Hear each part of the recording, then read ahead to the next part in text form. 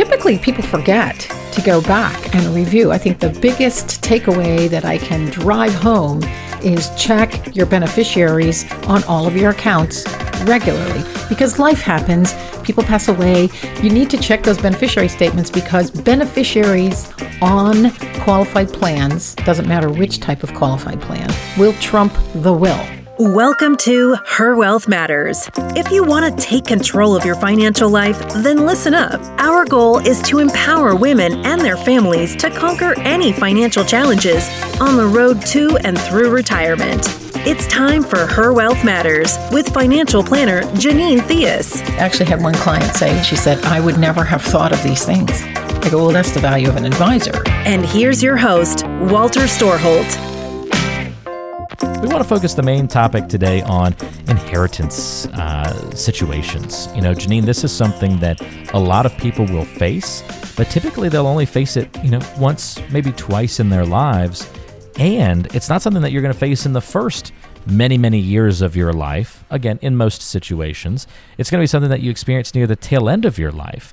And so that brings to mind some major questions that people probably have about getting inheritance, especially because it's something that, hey, we're not really used to, right? When people come in to meet with you to talk about an inheritance that they're getting, it's not like they have experience to draw on in most cases. Am I barking up the right tree? No, I think you're exactly right.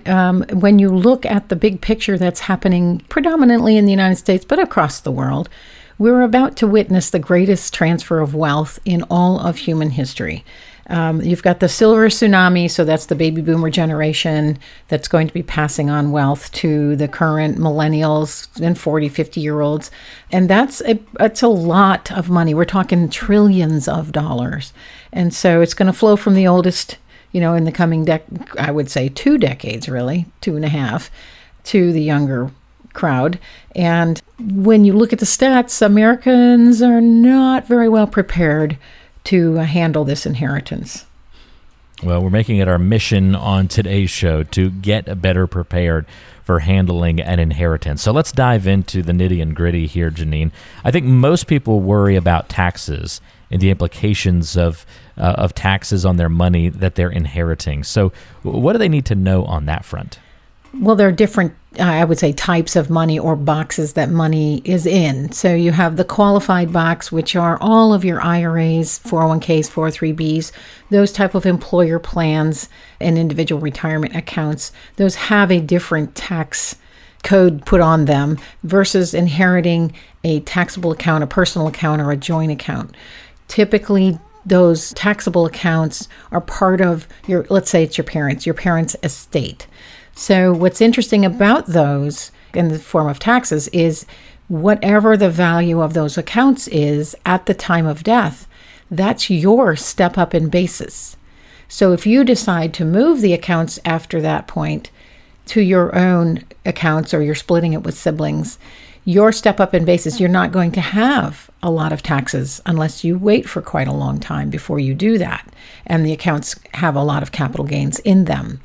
For other types of accounts, such as IRAs and 401ks, those are pre-tax accounts, which means the government is going to want the taxes on those accounts. And you will be paying ordinary income taxes if you take, if and when you begin to take distributions from those accounts.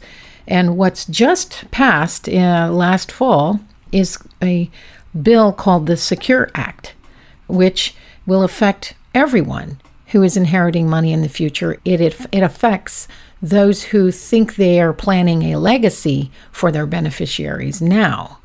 Because previously, if you as a child inherited money from a parent, you could then, and it was in an IRA, let's say, you could stretch that money through your lifetime so that you wouldn't pay a significant amount of tax up front. It would dribble out over the years.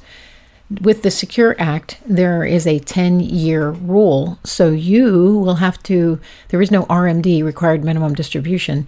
You're going to have the choice. You can take it out in years 1 through 9, but you must take everything out by year 10. So that is going to be a very large tax bill for some people if they don't plan this properly.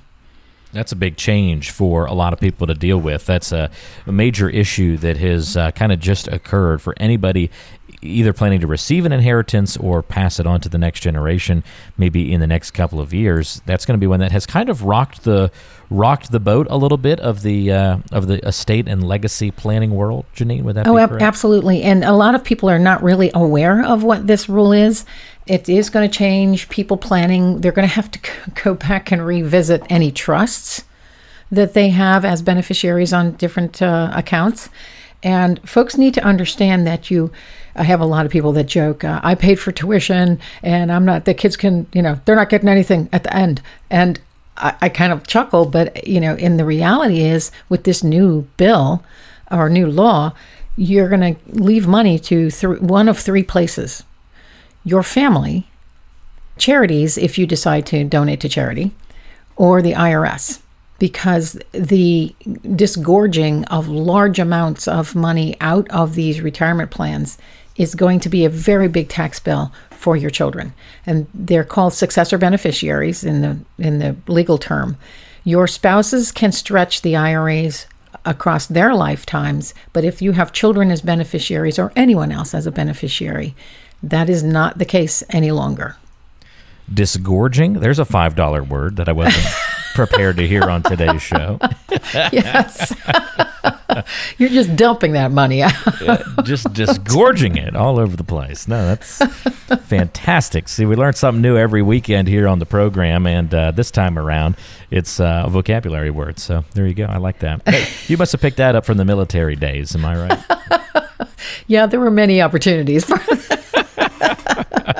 many chances along the way to use that one. Okay, very, very good. All right, so we're talking about inheritances here and what to know about them. Give us a high-level view here. What are some common mistakes you see people make with their estates that make things harder for their beneficiaries? Like they're trying to do something right, but they end up just messing it up. What are some of the things you've seen? Well, typically people forget to go back and review. I think the biggest takeaway that I can drive home is check your beneficiaries on all of your accounts regularly, because life happens, people pass away. You need to check those beneficiary statements because beneficiaries on qualified plans, doesn't matter which type of qualified plan, will trump the will. And a lot of people forget that, or they didn't know it to begin with, and so they put, and perhaps the attorney didn't tell them that, so they put things in their wills. I want to leave XYZ to Johnny and, ABC to Susie. Well, then the reality is you've constructed your beneficiary statements differently, and those will trump the will. So that's one of the biggest mistakes I see, is that people are not really coordinating who their beneficiaries should be, or you have a life event or a divorce. If you don't change the beneficiary on your statements, the money may be going to people that you didn't really plan for it to go to. I think those are the most common mistakes. That's a real common one. And also a very simple one. You didn't write the right name down, or it's the wrong name now that you wrote down originally. I mean, that's as basic as it gets. Even advisors make this mistake. And I have a brother that had a friend who was an advisor, and he got divorced and he didn't change. He was in the process of changing because he got bad news from a doctor. He was young too. And he was in the process of starting to change beneficiaries on life insurance and money accounts. And he died and left the life insurance completely to his second wife, which means his first wife and 2 children were disinherited. Wow. So it was a really ugly situation, and that should not have happened. He's an advisor, but that happens to a lot of people because you never know when these events are going to happen. And so while you are healthy, you should take care of this and get the facts that you need to make sure that the money goes where you intend it to go. Let's flip the coin a little bit here and now talk about common mistakes you see people make after receiving an inheritance. So that was on the front side, folks who are leaving an inheritance. But what about those who receive? What are the common mistakes? The most common mistake is the kids that get the money and they happen to be spendthrifts, or they just literally race right through the money. In fact, when you look at statistics, I think it's 57% of workers, have less than $25,000 in their savings. and investments. So inheriting $1 million is a lottery win. And if you don't have the proper attitude to handle money, this is a boon, but it's going to be a very short-lived boon. And depending on when you inherit this money, if you inherit this in your 30s, 40s, or 50s, it really should be a planning tool that allows you to be that much farther ahead in your retirement planning so that you have money to live off, in your later years. But typically a lot of people do just run right through the money, which is unfortunate. But that is one of the biggest mistakes. So when people are planning inheritances for anyone, they really do need to look at what tools are available if they know they have beneficiaries who are a bit spendthrift, so that they can, it's literally ruling from the grave, but you're controlling how that person is going to have access to the money.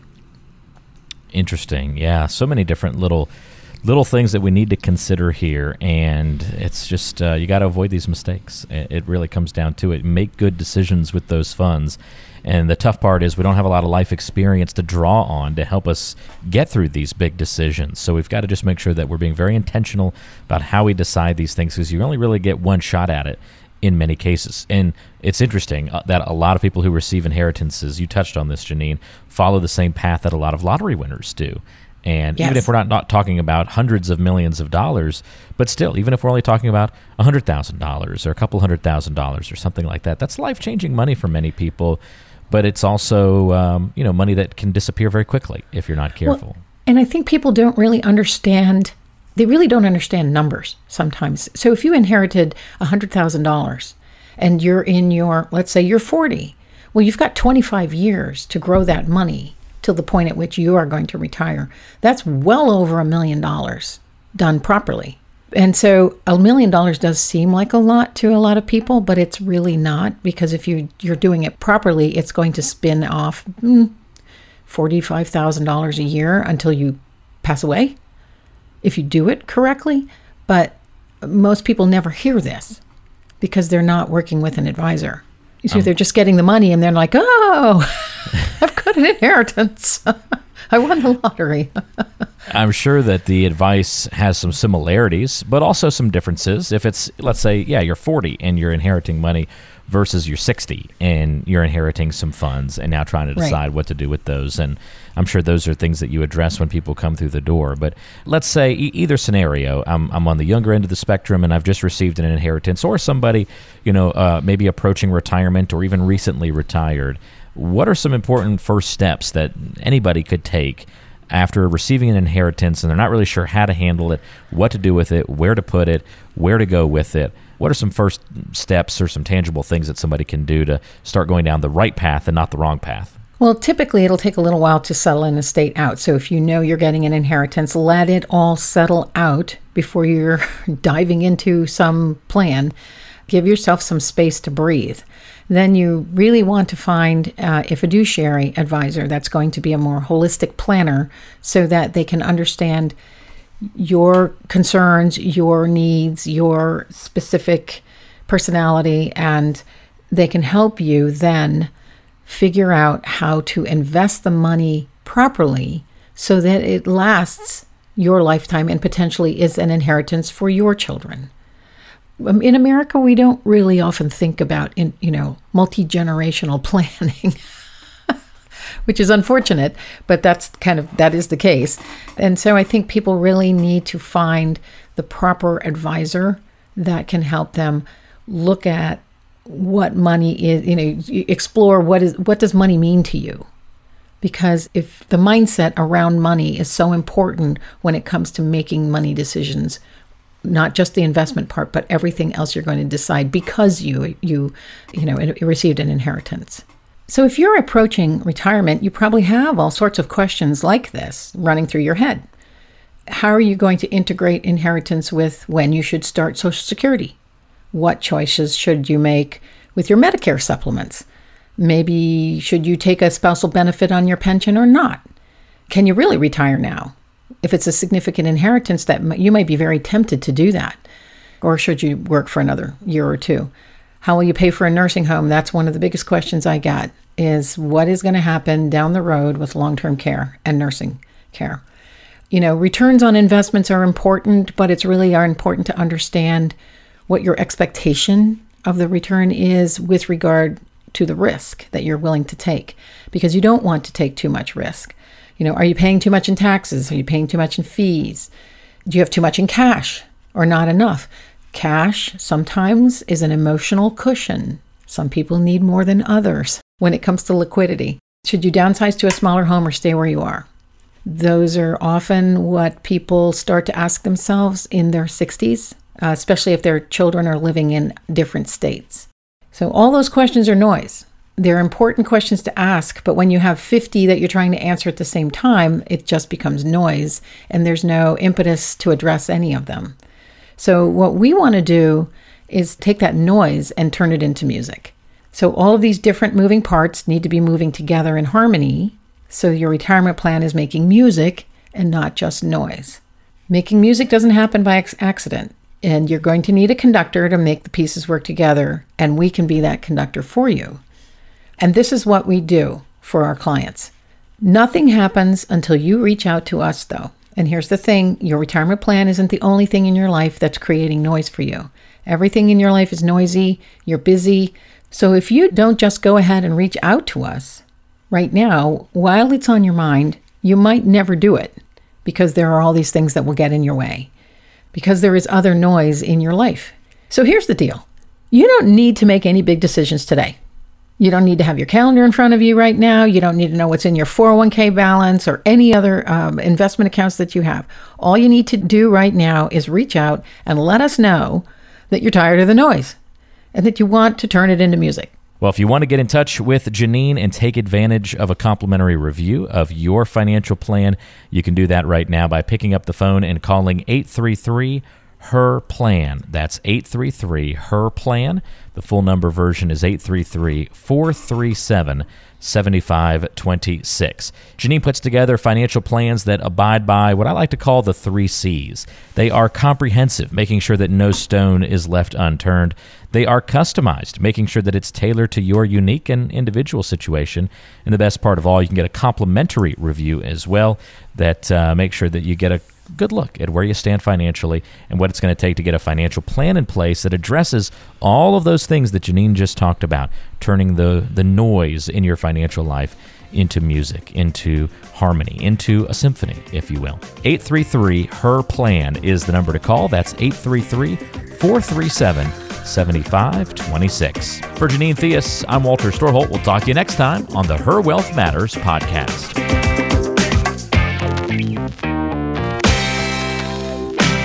The Her Wealth Matters podcast is brought to you by Theus Wealth Advisors, based in Columbia, Maryland, serving Howard County and beyond. The show is available on Spotify, Apple Podcasts, Google Podcasts, wherever you get your podcasts. Subscribe to the show on your favorite app and never miss an episode. Just search for Her Wealth Matters to find us. You can also visit herwealthmatters.com for subscribe links, to contact Janine Theus, and to learn more information about how to best prepare for your financial future. It's herwealthmatters.com. Thanks for listening to today's show. Information is for illustrative purposes only and does not constitute tax, investment, or legal advice. Always consult with a qualified investment, legal, or tax professional before taking any action.